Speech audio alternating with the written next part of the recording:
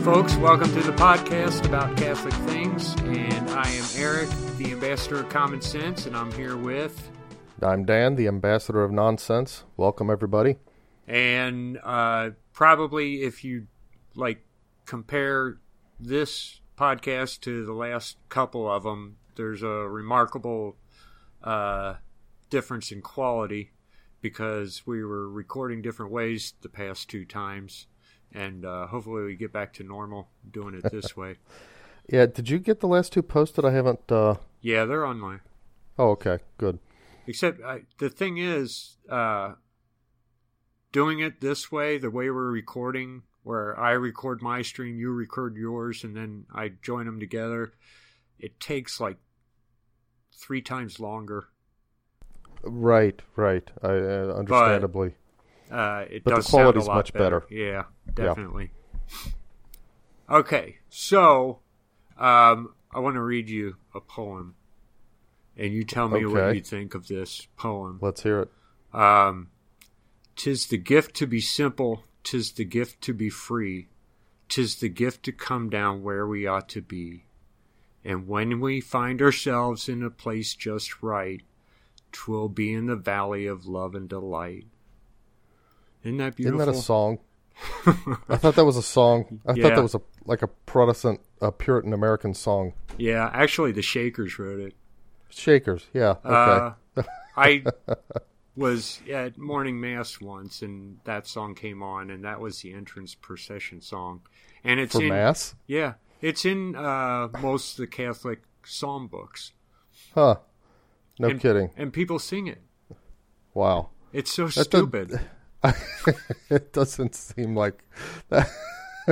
I can't believe how stupid it is. It seems largely meaningless. I mean... Yeah, it is.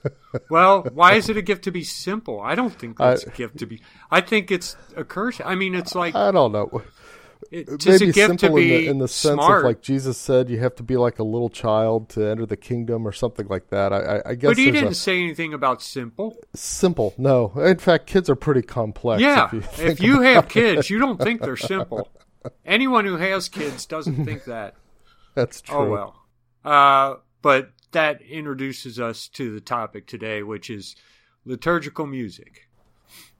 And yeah. I really know almost nothing about it, but I have some opinions about that song that we just talked about, that it's just today's liturgical music is I don't know, it's almost sad. It's let's say it's almost as if people who pick the music are doing everything they can to hide the liturgy. It's like they're trying, Well, that too. And I'm not even talking about that. I'm just looking at the music itself and the lyrics and their artistic value is pathetic. Yeah. They all sound like Barney songs. You ever hear one called "The Lord of the Dance"? I thought that was a dancing Irish guy. A guy who tap dances. No. It's let me see here. Lord of the Dance. No. I think that's the name of it. Yeah, here it is. It could be an Irish guy because it's by a group called the Dubliners. Well, I danced in the morning when the world was begun, and I danced in the moon and the stars and the sun, and I came down from heaven and danced on the earth. At Bethlehem I had my birth. Okay, so it's clearly about Christ, but dance then wherever you may be. I am the Lord of the dance, said he, and I'll lead you all wherever you may be. I'll lead you all in the dance, said he. That's so terrible. That's as bad as Simple Gifts. Yeah. What are people thinking? I don't know. How long does a priest have to go to school in order to be a priest? Oh, at least there's the standard 4 years, that everybody has to do college, and then he's got extra years beyond that. I think it's at least I think it's at least 8. Aside from high school, I think it's at least 8 years. And then usually I would hope. I think they go for extra training for certain things after that, you know? Mm-hmm. You'd think someone in college for 8 years would develop more of a sophisticated taste. But this is the kind of music that you hear everywhere. Yeah, yeah. And you know what? What's interesting is that it's almost like they don't want to develop any more of a sophisticated taste. Or maybe even that it's not so much that they don't. It's almost as though that they're afraid that other people won't have a taste for fine music. Mm-hmm. Or sacred music. It's kind of, like, consider the producers of Barney. They're adults, okay? Yeah. But they got to produce Barney as Barney. Okay, do you think they really like and get into the songs that they're putting on, and right? Does it fulfill them? Does it make them? I don't think they get performance fulfillment out of that. They're doing something for a certain audience, and that's what the audience needs, and so that's how they do it. I almost think that a lot of times those who are really, really trained in liturgical music, they're taking a Barney-like production approach to picking music for the Mass. They're basically assuming that the congregation is not going to get liturgical music or is not going to... Do you think that plays into it? But a lot of times, doesn't the choir pick this stuff? Well, they do. And that's the other thing that I've seen is that a lot of times when you've got a liturgical music director and they've got a choir, or even if it's a volunteer choir, a lot of times the songs they pick are songs that allow the choir to highlight themselves. But who would want... Okay, if they're in the choir, a lot of the choir members are people with, degrees in music and stuff. That's true. A lot of that's true. The choir directors usually have an education. So you would think that even they would pick something more sophisticated, but they never do. Well, that's true. That's true. That's I almost wonder... Any way you look at this, it's really just doesn't weird. Make sense. Yeah, that's true. There's almost not a good explanation for why Catholic liturgical music is in the kind of the doldrums that it's in.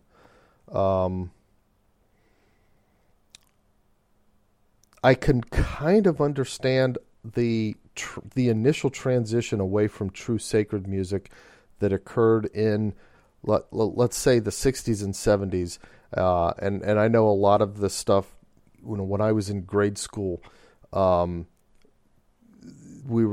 was like this kind of post-Vatican II, this early post-Vatican II, and this introduction of a lot of things that we didn't really do before, like having an actual band at the church with a guitar and stuff like that. And so there was this selection of music that was kind of suited for that kind of arrangement and that kind of presentation, and it tended to be a little bit snappier maybe and jazzier and kind of like the hand-raising sort of music. And I think that kind of came in and for the first few years, maybe the first decade, I think that had a novelty appeal. But could be. That doesn't explain what's going on today. And here's the weird thing. The Protestants, have you been recently to any kind of Protestant worship service? No. Other than something like Anglican or Lutherans, like maybe one of those mega churches? Yeah, no. Okay, no. So basically they start off with music, and their worship is the music. Okay. And your worship leader, and you know what? This is my understanding of it, and this is what I've seen, and maybe I'm a little bit off on this, so I'm sorry if I'm getting this wrong, but this is what I'm seeing. The worship leader is actually a band leader. Okay. And he leads them in songs. And then throughout the songs, he'll pause and say, pray for a little bit. And then usually a preacher comes in and actually preaches afterwards. Okay. So but the whole thing is, hey, let's get together and create something. That's our act of worship. Right. Now, and it's mainly musical. Generally what you'll find is the popular Christian rock songs are what they are playing. Okay. Now, it makes sense. Googled Christian rock top songs. First one I came into, Breathe Into Me. Listen to it. This is how it feels when I ignore the words you spoke to me. This is where I lose myself when I keep running away from you. Just the first 2 lines tells you that they actually are praying. Okay. And there's just more depth to it than what's going on in the Catholic Church. In Catholic churches. And it's sad. Well, that's true. That's true. Well, even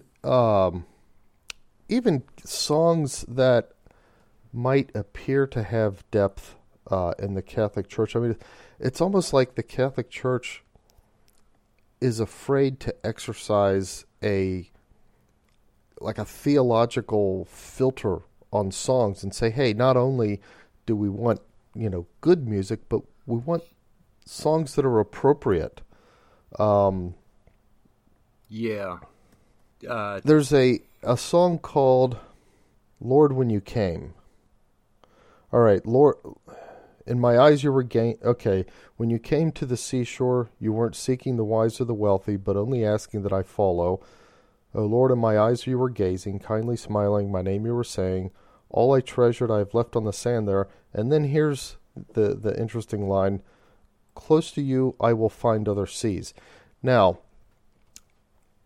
okay, I can maybe get a little bit the sentiment that the composer of this song was coming from, and maybe as a personal act of worship, composing that song works for him. But honestly, it doesn't have a place in a Catholic Church, because it implies that there's more stuff to go find with Jesus. Now Jesus is a traveling companion, and together we're going to go find stuff and find other destinations, and it completely sets aside the reality that Christ is our destination. Yeah. And you're there. We say the Mass is the summit of our worship. So once we're there are no other seas. We shouldn't be talking about going and finding until other you're seas. dead. Yeah. Well, yeah, and then when you're dead, you get an eternal participation in the very thing that you're actually getting while you're at the Mass. Right. Yeah, I mean, we grow up in the Novus Ordo, and Mom became the choir director of the Tridentine Mass here in Cincinnati. Right. And I started going to that Mass and bringing the kids primarily to hear Mom sing. That was really the only reason I was going, and, kind of show support for her or whatever. But I fell in love with the music there, not just because of her, but because of the music itself. And then, of course, I fell in love with the Mass there. But now I live a block away from this church, and I hate driving on Sundays. So I end up just walking up and to gritting your St. teeth Martin. and thinking, man, why can't everybody get it? And I know exactly what you mean. The church we go to is 15 minutes away, and they have a Mass that's at a real convenient time on Saturday. It's 5:00 Mass, and it's one of these folk guitar masses. Now the folk, I guess, could be a little bit downplayed. it's not as bad as some other so-called folk masses that I've been to, but it's a guitar mass, and it's kind of a folky guitar mass. But I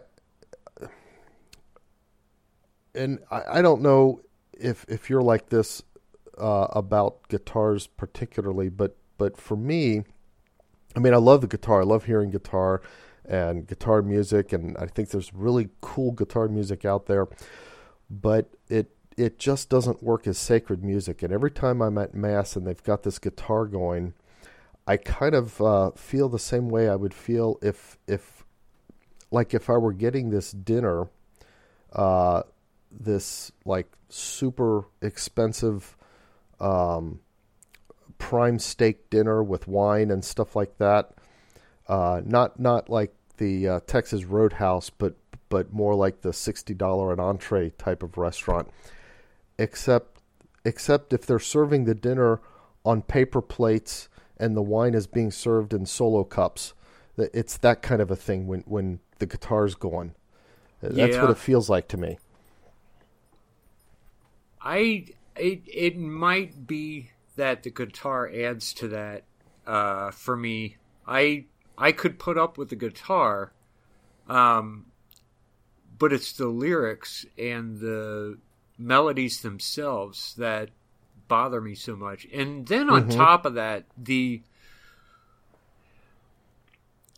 guess the attitude of the people around me who take it so seriously.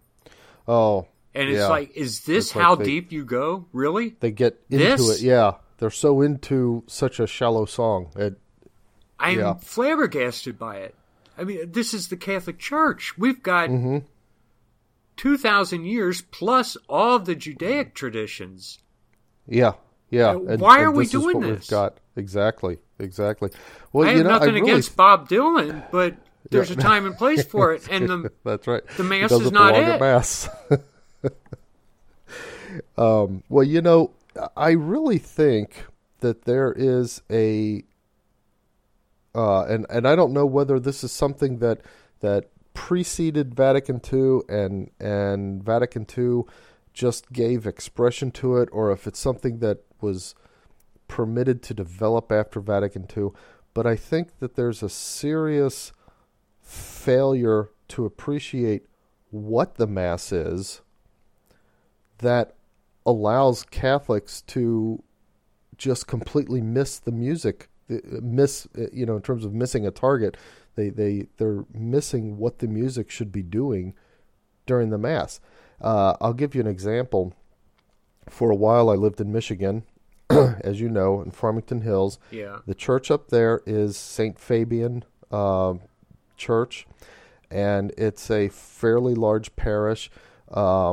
They were closing parishes right and left up there. If the parish didn't have at least some number, like 1,500 families or something like that, the diocese was combining it with other parishes and saying, okay, you have to get absorbed into this parish or we're going to close you.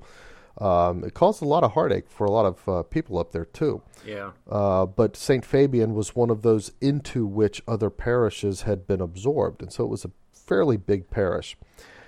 And the priest up there had launched on this program to try to reinvigorate the sense of, apostleship, of the faithful through what he called the weekend experience. And that's how he kind of referred to this, our going to Mass on Sunday. He called it the weekend experience. And he had this whole big thing, this whole write-up. He spent multiple sermons on it, and it was all an expansion of the idea that the weekend experience, he boiled it down to the 3 H's. And here are the 3 H's. The one is hymns, which is the music. The one is the homily. Well, that's his job. He said, he's got to take that one on. And then the other one was hospitality, which is fellowship, which is food. So he boiled down to the 3 H's, the weekend experience, and therefore the purpose of Mass. What about the Eucharist? Well, that's what I wrote him an email. I said, Father, you forgot the most important H, the host. Huh. And, yeah, it even begins with H. He wrote back. Made it easy. He actually did respond to me, and he wrote back, this lame kind of, well, I've talked to the bishop about this, and he agrees with and approves of, the way I'm developing this. It's like, well, okay, the bishop approved it. All that does is tell me that the problem in the church is deeper than just individual priests. But when you approach it that way, it's like, oh, okay, the whole point is just to make it popular for people to come. Which isn't working. It's exactly. And so I think that even though that's the most explicit example that I've seen, I think that idea is infecting a lot of American parishes, maybe around the world too. Maybe this problem with liturgical music is not just uniquely American, but I think that attitude is infecting a lot of American parishes and causing them to make very poor decisions about what music they're going to play. Yeah. But so it still doesn't explain it, though. Why are the people who get to pick the music happy with the music they're picking? Now, I could say for a guitar mass, all right, I can understand. You've got to learn the chords and you've got to learn the music, and maybe those are the songs that are easy to learn. I'm not sure, but isn't chant relatively easy to learn? It's relatively easy to learn the basics. It's relatively easy. It's one of those things it's relatively easy to learn, and then it's one of those things that you can keep learning better and better and better your whole life. Okay. I think it's kind of like that. But the thing about chant is that it's also easy for everybody to participate. Well, I never really could. Oh, really? You had trouble joining in? Well, I have my experience with music is at the Novus Ordo, and it doesn't seem to matter which parish you go to. They're all the same. Mm-hmm. They're using the same books. They're all the same songs, and they're the same songs that I grew up with and I thought were stupid back then. Oh, yeah. And then on the other spectrum is this Tridentine Mass. Mm-hmm. And so when you say chant, that's what I think of. Oh, and now sometimes, I don't know Latin, so... well, okay, you have to learn the Latin, and it helps to even learn a little bit of what the Latin means. But even, for example, at we've used St. Lawrence as a kind of an exemplar parish a few times. If you go there, some of the times and throughout the year, they'll vary the musical setting that they use. There are times they don't go into the Latin usually, but they still use the chant musical form for the English parts of the Mass, like the Holy, like Holy, the Holy. Okay. Yeah, well, yeah. So they might chant a Holy, Holy, Holy, or they might chant the Gloria or something like that. They're still chanting, but that you go to other masses, and I mean, gosh, I've heard the Holy, Holy, Holy sung as a blues song. It's like, come on, you want to talk about a musical mismatch?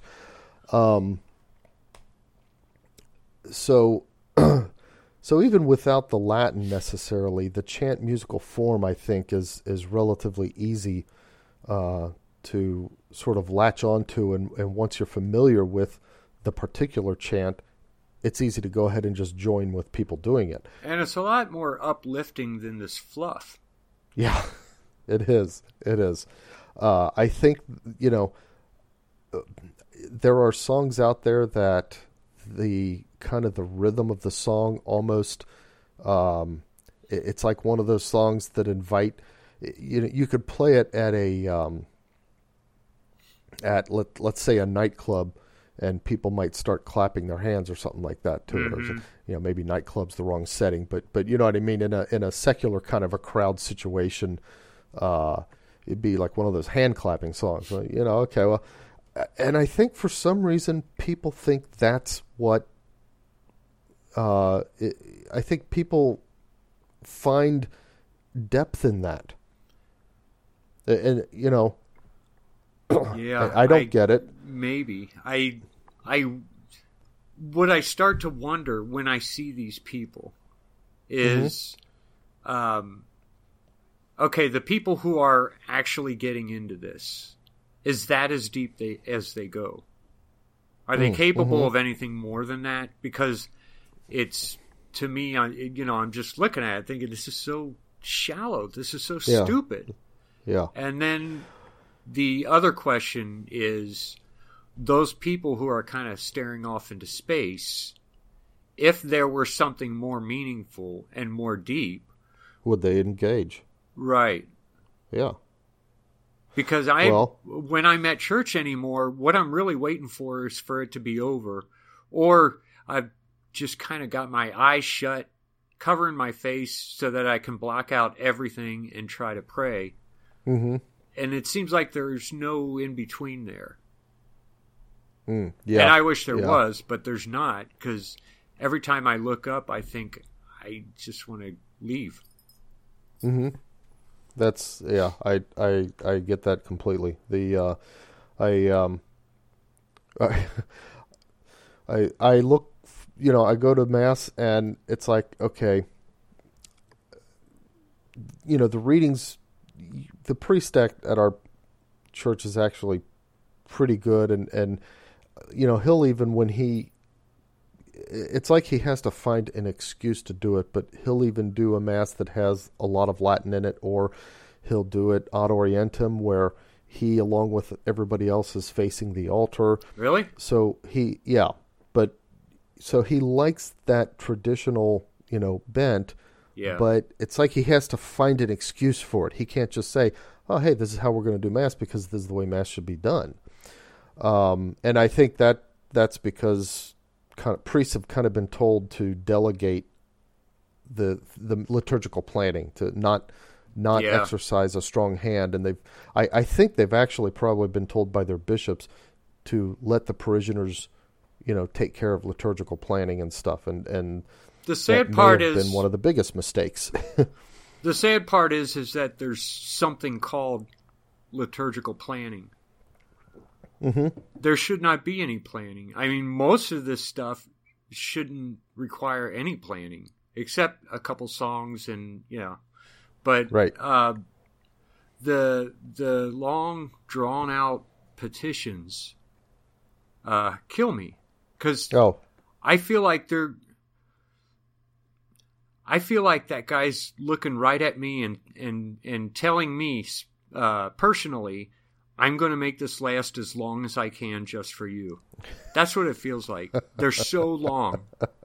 It's like 2 paragraphs for each petition. There's 50 petitions, and why are you doing this? And half of them are political. Oh, right. Yeah. Well, you know, and it's kind of interesting. And I went to one mass where they sang them. They sang the petitions? Yeah. It was awful. You know what? I have not been to one where they sang the petitions, but I was at the same church in Farmington Hills, the St. Fabian parish. They used to do, and they would come up with different things. It's like they would come up with these things because they thought this was how you made a cool weekend experience, and then they would change them and come up with different variations on it because, well, it wasn't really all that cool, so they had to have the variety, and the variety was what was really cool. But they would sing the trope between the petitions, the "Let us pray to the Lord, Lord hear our prayer." Yeah, I've had that. Sing too. that stuff. But I have to admit, I've never run into where I felt like the petitions were overly long. I can't say I never have, but it usually doesn't feel like that to me. Where you're actually noticing it. But But I mean, it's like I'm looking forward to. Okay, let's get to the Eucharistic prayer, and then, we've got Holy Communion. And in the meantime, there's all these little things like there's the parts of the Mass, and I really want to go through the parts of the Mass. It's kind of like, for me, going through the parts of the Mass is like a series of doors that you go through, or tracks that you run on to get to, because you're trying to contemplate when you're at Mass, and you want to bring all of your attention and all of your intention to this participation. And so these parts are kind of like a series of doors that get you there. You go through one door, then the other, and each one opens up deeper into the sacred mysteries. But then they add this music to it, and we're not talking about the hymns here. We're talking about the music that they add to the parts of the Mass for the Gloria, for example, or the Holy, Holy, Holy, and stuff like that. And the music they choose for those things it's like, it's distracting. It doesn't sound sacred at all. They love to take the Gloria these days and turn it into a folk song with refrains and verses. I have not heard that. You haven't heard that? They don't do that at St. Martin's, where they'll sing that first part, glory to God in the highest and peace on earth to people of goodwill, and then they sing the next part, and then they go sing that first part again. That's like the refrain. No, that would drive me crazy. Yeah, it is. I'd come close to walking out crazy. of that. It's like, they've turned it into a folk song instead of a prayer. Yeah, just get on with the Mass.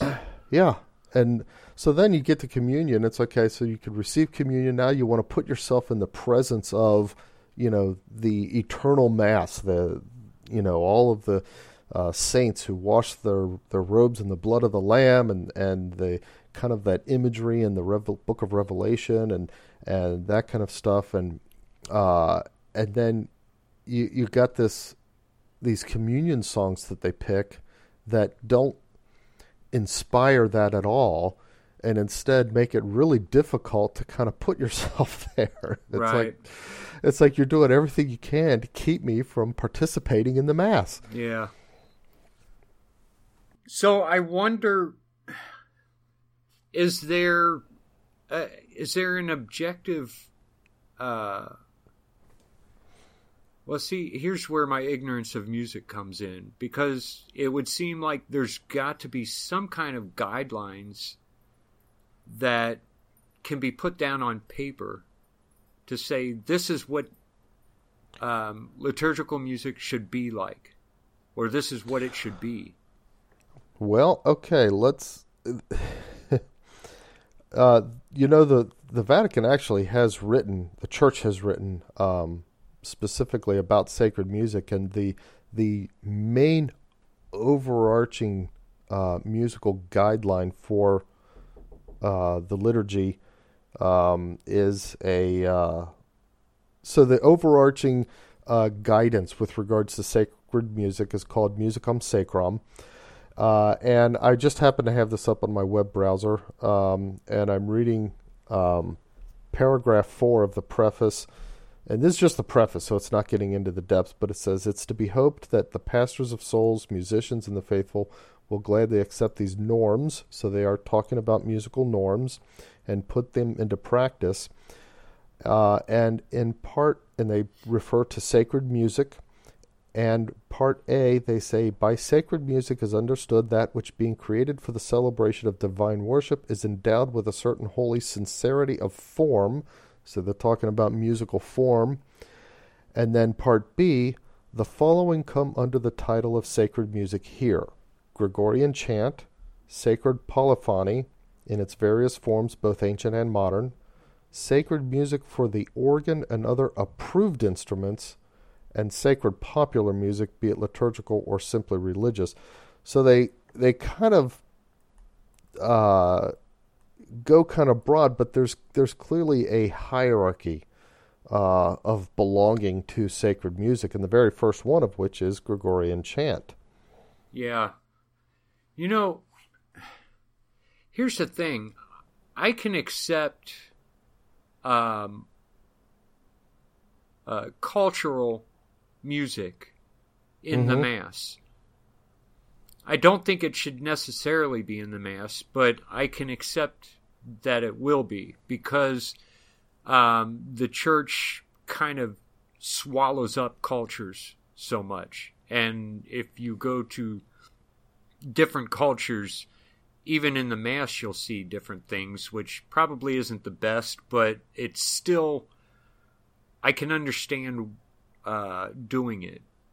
But see, the liturgical music here in America right now, and maybe all over the world, but definitely in America, is not popular music. It's only popular because they keep singing it. Well, that's true. That's true. And it's not something that like, you don't necessarily hear these on Christian radio stations, right, for example. I don't really listen to Christian music stations myself. I don't either, but I was going to a regular prayer group, and that's how they worshipped. And that's why I'm saying this is how they worship. The part of the prayer group was this half-hour, quote, worship session, and these are the kinds of songs that they sang, and most of them, the wording at least, was fitting. They were actual prayers. They weren't right. What God would say if he was talking to me. Oh, right. There's a word for that, isn't it? I don't like those songs that were kind of putting words in the mouth of God kind of thing. Yeah. I don't know what oh well, but a lot I've of never Catholic, heard a term for that. A lot of Catholics do that. Yeah, Here I am, Lord, and. Oh, okay, yeah. I know. What you mean.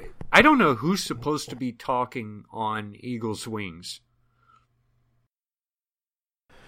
I think it's just a. It's supposed to be an arrangement of one of the Psalms, or maybe a few lines from various Psalms. Because a lot of the Psalms were like that. They were kind of like talking. It's kind of like poetry about God, about us. You know, kind of that kind of a sense to it. And I just picked that up from reading the Psalms in the Office. Yeah, well, the thing is, I think that it's great to use the Psalms if you keep them in context of the Psalm, and not take one or two lines out of it and turn those one or two lines, add a bunch of more lines, and make it your song. Right. Well, and I've seen where they just kind of like mix and match parts. Like they'll take a couple lines from the Psalm, a couple lines from Isaiah, a couple lines, and it's like, it kind of, it doesn't seem to work so well as a real hymn. Well, but and then of course the other thing that bothers me about that is, here's the thing: you never see in the ancient hymns. Let's the word ancient might not even be the right word to use, but look at any hymn that was created and written down and made popular prior to, say, 1900. Okay, maybe even 1920. So we're talking about all the hymns of saints written, throughout the ages, plus a lot of, musical development in the 18th, 19th centuries. You don't really see a lot of that. Let's take part of, the Bible and turn it into a song. Yeah. People actually composed. They composed real songs. And the songs themselves made sense. They made a lot of sense, and they carried a lot of meaning to them. Yeah, and it's something you could think about. You could read it without the music and then sit and think about that and get something out of it. Yeah. But since the 1920s, there might be a little bit of shifting in the date that you pick, but there's been this kind of upswing of taking multiple things. First of all, taking music, just lines from the Bible, turning them into songs. Second of all, the Barney style songs that you were talking about, and then third of all, songs that it's like it feels like you didn't even try. Yeah. It's like, really, you're going to actually put that out there for a song?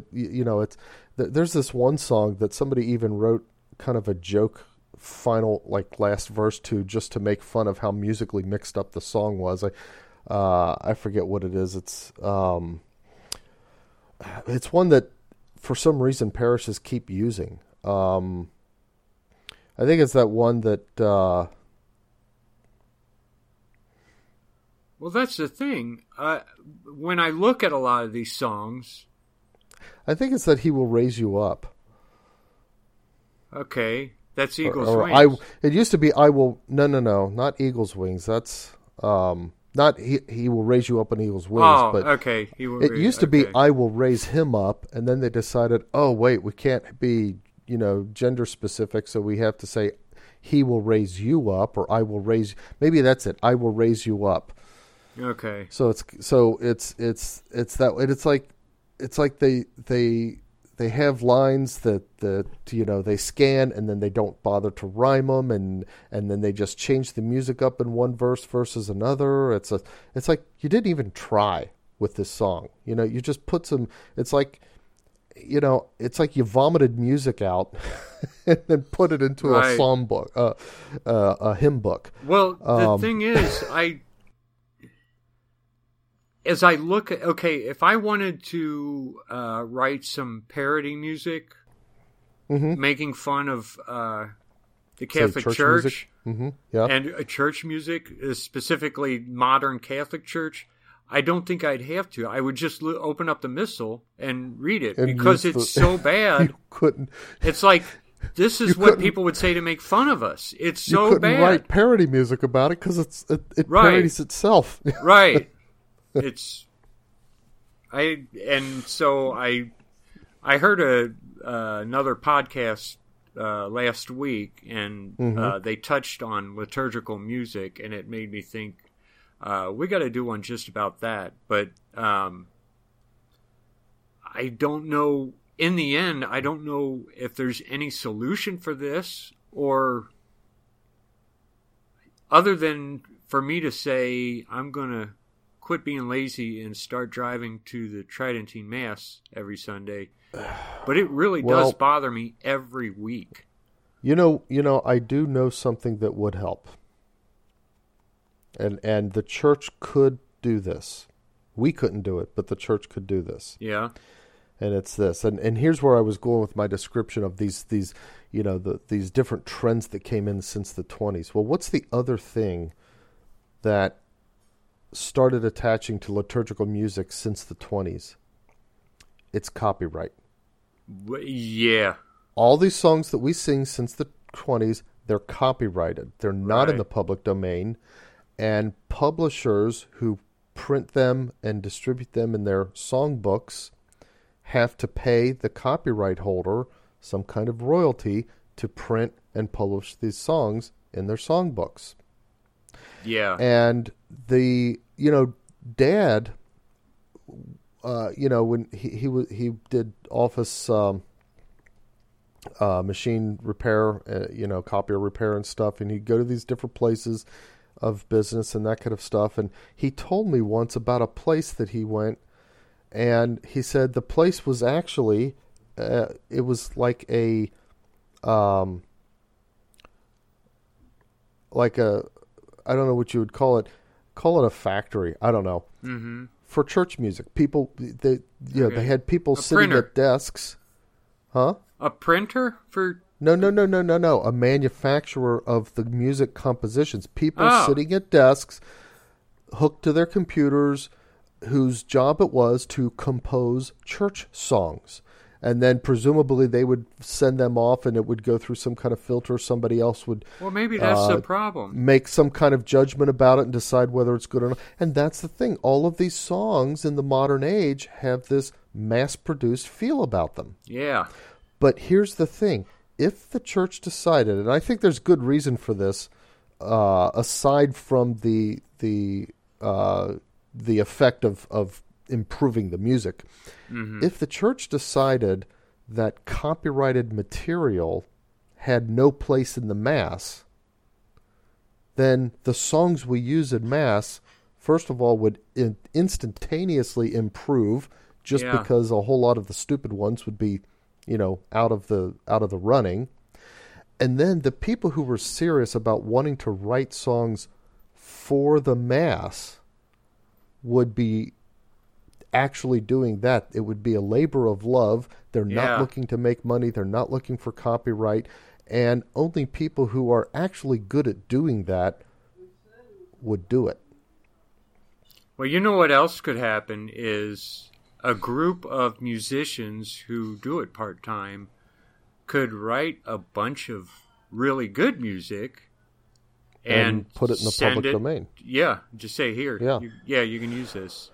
Well, that's one of my things. I talked to my wife about, we talk about, if we win the lottery, what would we do? Well, one of the things that I always say I would do is I would start a foundation for people who want to compose good liturgical music, both hymns and the parts of the Mass. Mm-hmm. And it would have a foundation director. I would go off and find people who really know liturgical music and the liturgical musical history to be able to help direct, what kind of musical development would actually be supported by the foundation, but it would actually support people who during, if they want to give up some period of their life to, compose, say, a Mass setting or compose some songs or whatever. Yeah. But the music that's produced through the foundation would have to be public domain and then just given to the church. So anybody could put it in any of their songbooks, or parishes could just print it themselves. They don't have to worry about royalties or copyright or anything like that. That's, that's the other thing that, but it's the same thing you said, people who actually know their stuff getting together and just doing it. But, how do you inspire somebody to do that with enough, to produce enough that parishes would actually start using it? Well, it would be hard because all the choir directors know these songs. Mm-hmm. They'd have to. It would be a gradual thing. It's not going to change. It doesn't look like it's going to change at all. But if it were going to change, it's not going to happen overnight. And first, some priests have to wake up and realize how bad it is. Yeah. Oh, well. I had another question I was thinking of, and now I can't remember it. But, okay, I guess, we both seem to be turned off by the same thing. We've never really talked about this. Mm-hmm. We didn't, this isn't a conversation we've had before and decided to do a podcast on it. No, that's true. We've never really told each other, how we think about liturgical music. We've talked about other things in the liturgy and irritating things, but not specifically about the music. So, I guess that's all I got to say about it. Well, I will follow up with one thing, and, maybe some priest will hear this or some bishop will hear this and get an idea and start talking to other bishops. And it's my plug for this idea that about copyright and use in the Mass. And it's this. So first of all, if we think about the Mass for what it truly is, it's a work of God. God gave us the Mass. He created it, and most of what's in the Mass comes from either Scripture or the development of the Church through the Holy Spirit. That's also from God. So there's hardly anything in the Mass that we can say, oh wait, that part is mine. That any individual should be able to say that. So if we're going to take these things and put them in the Mass, I think there's a good argument for the church to say, wait a minute, if something has a copyright on it, if something is, entangled in a legal system of any country in the world, of a company or an individual being able to say, wait, you need my permission to print that or use it or whatever, then that particular item is not worthy to be in the Mass. By being entangled with that copyright, it's corrupted, so to speak, and should not be used in the Mass. The Mass should not have things in it that anybody can say, I own the right to make copies of that, to produce that, to pronounce it to the world, basically. Right. And that should go for the hymns as well. Now, to me, scandalously, most of the texts of the Mass actually are copyrighted. I think that's a big scandal in the church. I think the church should. That's terrible. I think the church should fix that. Yeah, if you want to, if you, for example, you want to say the Holy Hour, that's all copyrighted material. If what you can get a hold of is, like, if you want to put an app on your phone, it's copyrighted, and it shouldn't be. You're talking about mostly scripture.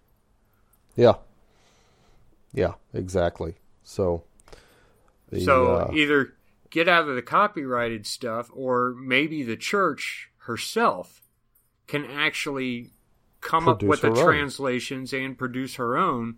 Yeah. That would be the way to do it, and that would set us apart from all the other churches. Mm-hmm. Yeah, because, we have the scholars. And, we've done it before. It could be school projects at seminaries. Yeah. It wouldn't be that hard to do. Yeah. And it's not like we haven't done it before. Various saints through the ages have done translations of the biblical text. St. Jerome did his, and, there's others. So it's not like it's unprecedented. They didn't need copyrights when they did it. They didn't do it in order to be able to make money off of the productions of the materials. Right. The church can do that. In fact, we're far more positioned as a church, I think, to be able to do that today than, maybe than ever before. 1,600 years ago. Yeah. So, anyway, that's all I've got on that topic. All right. Well, let's get to current events. And did you know there's an asteroid 3.1 miles in diameter?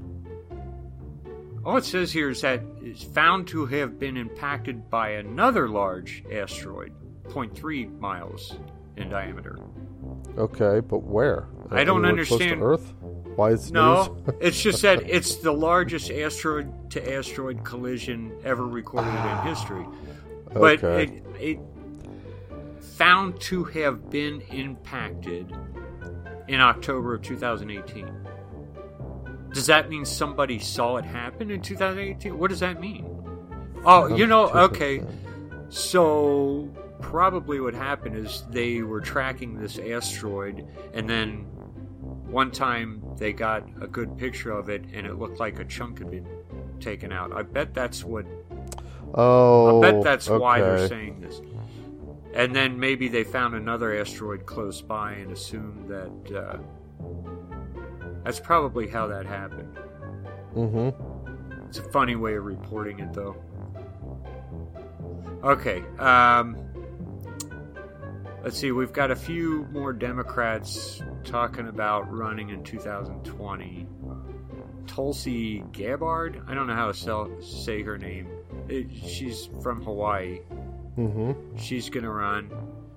She's in the House, I think, right now. And then Julian Castro, Secretary of Housing and Urban Development from 14 to 17. So that was Obama's person. She's going to run. We still don't know about Pelosi and a couple of the other ones. Yeah. So I think they're trying to find their Trump. And they're insane to think that they'll find one because Trump is Trump. You're not going to find a Democrat. That's like when they tried to find the Democrat version of Rush Limbaugh. You just it can't work. Forget about it. Right. Because if it was Rush Limbaugh or if it was Trump, they would not be a Democrat. Mm-hmm. I mean, Trump really loves his country and he really wants to fix it. Yeah. He sincerely believes in the things he's saying. He has a funny way of saying them sometimes, but he thinks the immigration problem needs to stop. He really believes that. So he's going to fix it. Yeah, that's what he's trying to do. Yeah. Which leads us to the shutdown. I guess that's still happening. About the shutdown. That's I think they're saying 800,000 government employees. Okay, out of how many? Out of a lot more, because there's a lot of them that are still working. I'm astounded that many can stop working and us not even notice it. Oh, you would be astounded how many government workers their daily work doesn't have any effect on the daily life of most Americans. Right. But, there's actually two levels of shutdown with regards to the workers. There's the workers who are still required to come into work, but they're not getting a paycheck. Now, they will eventually get paid for all the work they do once the budget is approved and there's money to pay them. But they still have to come into work even though they're not getting paid. And then there's another group of workers who are furloughed, which means they're told, don't bother coming into work, and you're not going to get a paycheck because you're not working. And once we're approved, you'll come back to work, but you're not going to get paid for those days that you weren't working. Okay, that has happened for the first time ever. The furlough. And this, yes. Okay. And this, this specific shutdown. It's never happened in another shutdown before now. Okay, I didn't realize that. So, but still, the thing is, look, there's a landscaping company here close to Cincinnati that I worked at when I was, I don't know, I must have been 20-something. I had just gotten married, and so I went in to be a foreman on this landscaping company. Half their employees were illegal Mexicans. Oh. How many Americans could have had jobs if they weren't there? But he could pay them minimum wage. He did pay them minimum wage, but he knew they couldn't go anywhere, and he wouldn't have to give raises, and there was no competition. So if you're paying someone minimum wage, eventually that person finds someone who pays more than minimum wage, and then you lose a worker. That's not a danger when you're hiring illegals. Yeah. And a lot of them get paid even less than that, but he did pay them minimum. Sort of a captive slave labor. Right. Well, and there's, people use that. Okay, it's one thing for the workers who willingly come to the country, and then they, often they might even come on a legitimate visa and then just overstay and not bother to go back home, not renew their visas. And so they get jobs like that to make money or whatever. So they're kind of a sort of one kind of captive labor. But then you've got people who are smuggling people across the border, but with nefarious intent. Their purpose is to sell them into a true kind of slavery. And so having that avenue available becomes a detriment to the people who are being moved in that slave trade as well. It's not just about trying to keep people out who would rather come here. I was bringing that up because I guess we're made to feel like we're terrible people for not caring about these government workers who aren't getting a paycheck, which I do care about them, but not to the extent that I'm willing to not fix the problem. Because the problem needs to be fixed, And they don't seem to care about the number of people who don't have jobs simply because there are enough low-skilled workers here in America that shouldn't be here. Right. And not only that, but all the factories that have closed down and moved to Mexico and China and all the other places. Just because of their, cheaper labor laws and stuff like that. Yeah, so it's, hey, we got a problem here. We'd like to get it fixed. It seems like Trump's the only one trying to fix it. Well, not only that, but you know, that was this project that is kind of like the key turning point of this government shutdown this time.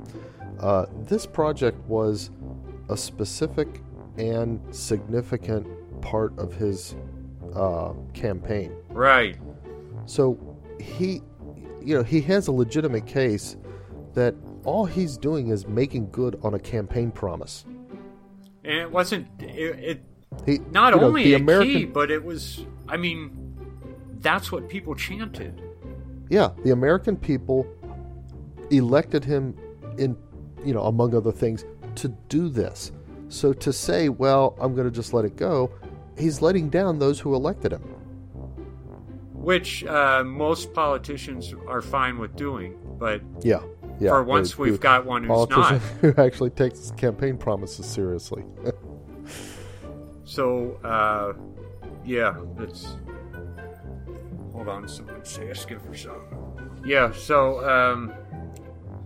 I don't know, he's, hold on. What do you need? Oh, under the table. Sorry.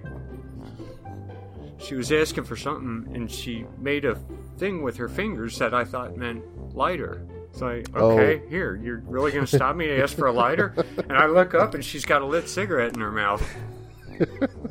So what did she want? She wanted the dog shocker. Oh. She's got to take the dog out, and we need to be able to shock her, or else she misbehaves. Right, so, okay. I can kind of see you're pressing a button, but it looks like you're lighting something. Okay, so Trump is hanging in there, and I guess, we don't know if he's going to give in or not. Well, I guess we'll just wait and see what happens on this. Let's hope the Democrats, get some sense and say, okay, we're going to go ahead and find a way to fund this. Or we go to, he's mentioned that he could use some kind of emergency laws and just say, I'm taking this money, I'm going to do it. He can do that. I don't know if he can take money that way. He can exercise certain powers. I don't know if he can actually declare a state of emergency by law and build the wall. Yeah, now they'll argue against it, and of course, if he does that, they'll immediately have a judge smack it down, and then it'll have to go through the courts. But I think even in that case, he still gets the wall. It's just he has to wait a few months while it goes to Supreme Court. Yeah. If the Supreme Court justices are loyal. This is like one of the Wartime Powers Acts that you're talking about? No, the way I heard it, there was some kind of state of emergency plan for a president to be able to have this power to do certain things, and the Democrats voted it into law right after Nixon. Okay. Left. Right. It's when probably they won the White one House back, and they thought, I guess that they would never lose it. Right. I think that's one of those presidential powers laws that. Okay. Well, he's saying that he can do it. I didn't realize that also included the ability to move forward with the money. Because if he could do that, then in theory he could do that irrespective of the appropriations, right? For the money in law to do it, and then if that can happen, then he can do it without having it approved in the budget. Right, which is what he's saying he will do if they don't come to an agreement. And then they can move forward with a budget that doesn't have the wall, and the government shutdown can be lifted. And he can get the wall. He could sign it, and he could sign it after he's done this, or he could continue to say, no, I'm not signing it until you put the money in there. Even though I'm going to go ahead and do it, I'm still not going to sign this. Oh, I see what you're saying. They have to wait for him to sign. He could move forward with the project and still hold out for the budget. Right. To have the money for it. Okay. I think that's what he should do. That makes sense. If he actually has those powers, I mean, why not? Because like I said, it seems like everything he's done so far, they've found a judge to stop him, which I don't understand why he stops. I don't understand why he even listens to these judges. I mean, was it some judge in Hawaii stopped his, quote, travel ban? I don't know about that. I mean, why is this judge in Hawaii making decisions for the rest of the country? The whole separating children, quote, crisis. Yeah, that's all over one federal judge who made some kind of decision without. Why is he deciding this? Right. And why isn't it gone to the Supreme Court? Yeah. I don't know. Yeah. You'd think it would. Why would it? You'd think it'd at least have to be a judge who has the jurisdiction over the area, right? So a judge, down in Texas or wherever it is that they're holding the families and stuff. I don't know. Maybe federal judges are maybe there's a way jurisdiction works with federal judges that lets them apply their decisions more broadly like that. I don't know. Maybe that's what needs to change. Yeah. Hey, maybe we should get somebody who knows this stuff to join our show once and explain. Yeah. We'd have to convince him. Will you go on the show that has barely any listeners and spend an hour with us explaining what, Hey, who might actually know a little bit about this stuff is Ben. Oh, yeah? Yeah, he studied political science, or political history. He worked in the State House for a few years. Okay. And he always stays up on the politics and who can do what and why they make the decisions they do. Yeah. Yeah, we'll try to see if I can get him to join. Maybe he can tell us why this stuff happens and what we can do about it, other than elect Trump. Okay, that's all the current events I got. There's not much else happening. Okay. No, there's not. A couple of oddities, real weird ones. Okay, so I found there's a product called Kinder Surprise eggs. I think they're like little Easter eggs. Like how the Cadbury egg. Yeah. You have the chocolate, and then inside there's the cream filling. Well, instead of a cream filling inside, it has like a surprise. I kind of remember those. Kind of like Cracker Jacks had a prize in the box. Yeah. Okay, so these have a prize in the egg. Well, some kid came home from. The little boy came home from school. He had one of these Kinder Surprise eggs, and inside the egg were some balloons. And because the balloons, is it a candy egg? Inside the egg, yeah, it's a chocolate egg, a hollow chocolate egg, and there's a prize inside. That's what it is. They have balloons in there? Little plastic. Well, let's see. Was it actual balloons or no? Holding 3 balloons. Okay, it doesn't say whether the balloons themselves were plastic, but it had some balloons. Well, if it's a balloon, it's got to be rubber. Okay, so let's say 3 balloons stuffed inside the egg so you can blow them up, okay? Yeah. All right, so it happens to be 3 of them, okay? And because they're Kinder Surprise eggs, all right, this is a branded thing, each balloon has a K on it for Kinder, right? Oh. KKK. So down in Australia, this woman is raising Cain because she thinks these Are eggs you are kidding distributing me?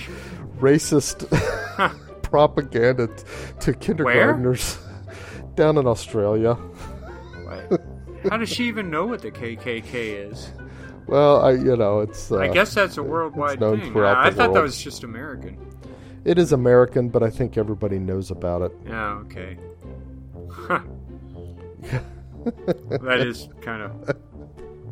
I feel Kinda sorry funny. for Kinder. It was an innocent thing on their Kinder. part, and now they're going to get excoriated by people. KKK. Here's the stupid thing: is that there are going to be people out there who actually believe that Kinder had a racist agenda here. There are some people who will believe anything. You know, there are people out there who believe the Earth is flat. We're going to have to do a show on that one. Yeah. Despite all the proof that you can go out and just see for yourself, they still think the Earth is flat. Yep. All right. Okay, so apparently this is kind of close to home. A airline slid off the runway after it landed into the grass field. There's no explanation for why it happened. They're still investigating, but this was at the Cincinnati airport. Cincinnati? How about snow and ice? Maybe it is. Have they looked outside? It said flight slid off the taxiway onto the airfield grass early Sunday morning. It just snowed. It snowed like 8 inches. I know, but they run trucks with like super brine material or whatever over that to clear And that out. then- It doesn't say it was because of snow. I mean, it wouldn't have been ice because it's really not that cold out. It says no one was injured. The incident's being investigated by Delta teams as to what caused the plane to run off the taxiway. Yes, it was a plane. Vicky worked for a little while. Oh, okay. Remember, didn't they do something? What did they do? They withdrew some kind of support. Oh, did they? Yeah. And Huh. Vicky was answering phones at the time. Mm-hmm. Person after person called to cancel flights because of their withdrawing support. I think members used to get some kind of discount or certain things got discounts, and they said, we're not going to give you the discount. That's all it was. They didn't save any money by it, but they lost a lot of customers. Right. Wow. I'm probably not supposed to have said that. I might even cut it out. I don't know. That's okay. Yeah, find out if you can Should probably substantiate it some kind of non-disclosure agreement about her calls. That's probably true. You probably shouldn't talk about the calls she got. You know what? I'll what I'll you can bleep do out is, the word. No, what I'm thinking is if you can confirm through other sources that did do that, then I'll you can, find it. Yeah, you can bring up, hey, by the way, aren't they the ones that stopped giving discount to the... And I think they lost a lot of business over that, too. You just kind of make it vague where you heard it from. I'm not sure how to do it. I might just leave it in. Yeah, well... Nobody hears this anyway. Mom might hear it or something. All right. So I guess there's another one. Down in Texas, a woman was... she was banned from Walmart after police were called. She was driving around the parking lot in one of those, those handicap shopping carts with the little motors and stuff. She's driving around the parking lot drinking wine from a Pringles can for several hours. A Pringles can. That would... I just... The bizarreness of the combination, driving around the handicap at Walmart, drinking wine from a Pringles can. You can't make that up. No. Jeez. Oh, so by the time that the police finally got there, she was at a local, a nearby restaurant. They went in the restaurant and told her she's been banned from Walmart. They had to go in and tell her this. Yeah. It takes a lot. It takes a lot to get banned from Walmart. I've been to Walmart. Those poor cops. Yeah. Somebody go tell her she's not allowed to go into Walmart anymore. Okay, we're going to draw straws on this one. Make Ernie do it. Yeah. Well, okay. That's all I've got. All right. I guess that's enough. Well, thanks for listening, everyone. And hopefully we'll actually be back next week, but you never know. We're trying to get back on the horse here, trying to get regular. Kind of a regular again. schedule. Yeah. We need laxatives or something to make it happen. But thanks for listening to a podcast about Catholic things, and we'll see you next week. Bye, guys.